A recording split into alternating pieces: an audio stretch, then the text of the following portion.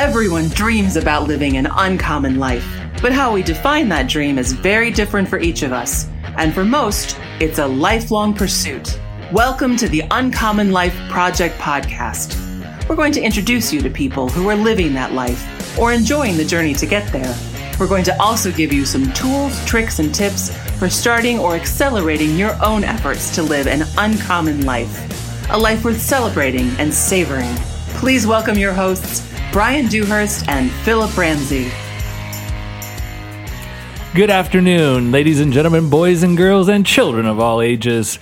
This is the Uncommon Life Project podcast, and I'm your host, Brian Dewhurst. And I normally don't intro us, but my co-host here today is Philip Ramsey. I don't even know how to shock right now. I'm in shock.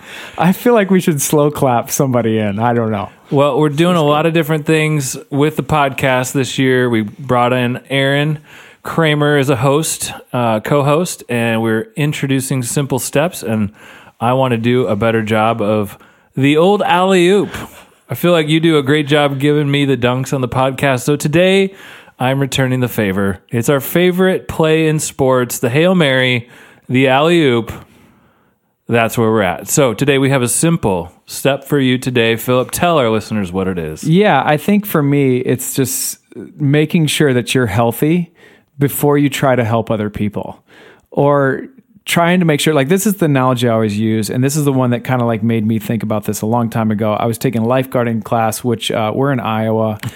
So I'm not sure why this analogy was it, but I think it hit home for me.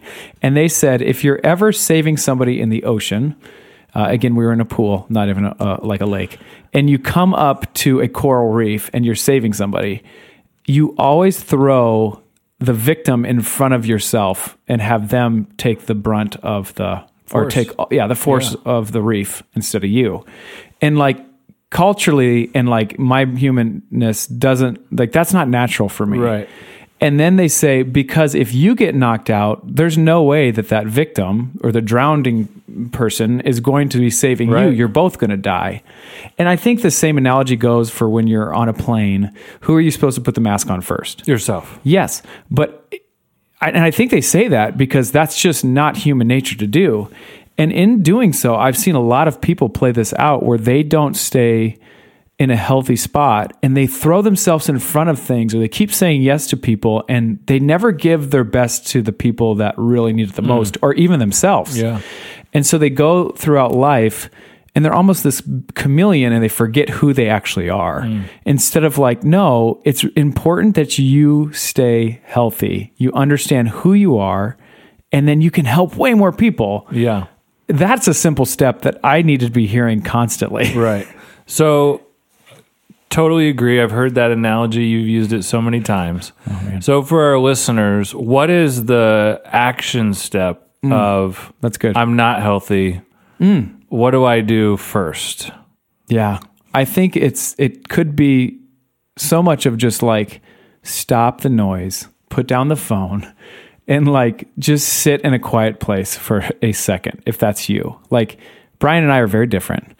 Brian actually is very he's not an E, he's an I. Introvert, not extrovert. I'm an extrovert, not an introvert. And so for Brian, it looks different than me.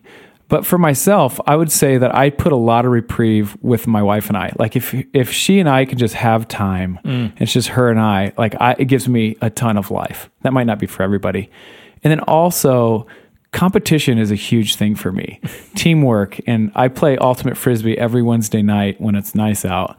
And these guys are like counselors for me in that I stay healthy, and even my wife sacrifices some big things so I can go to Ultimate Frisbee and stay, I guess, my tank filled. Yeah. But so it's many different facets that I think, and it's different for everybody. But for me, it's not even sometimes I know when my tank is low, for using that analogy. Right.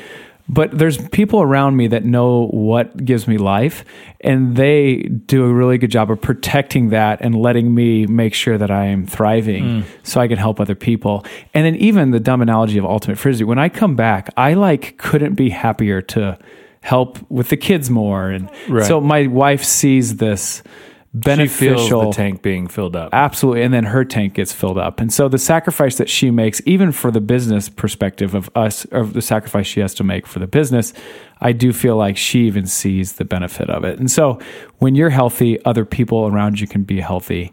And then maybe when you see other people around you like not being healthy, you might want to be internally focused, like, hey, maybe I'm not healthy, you know?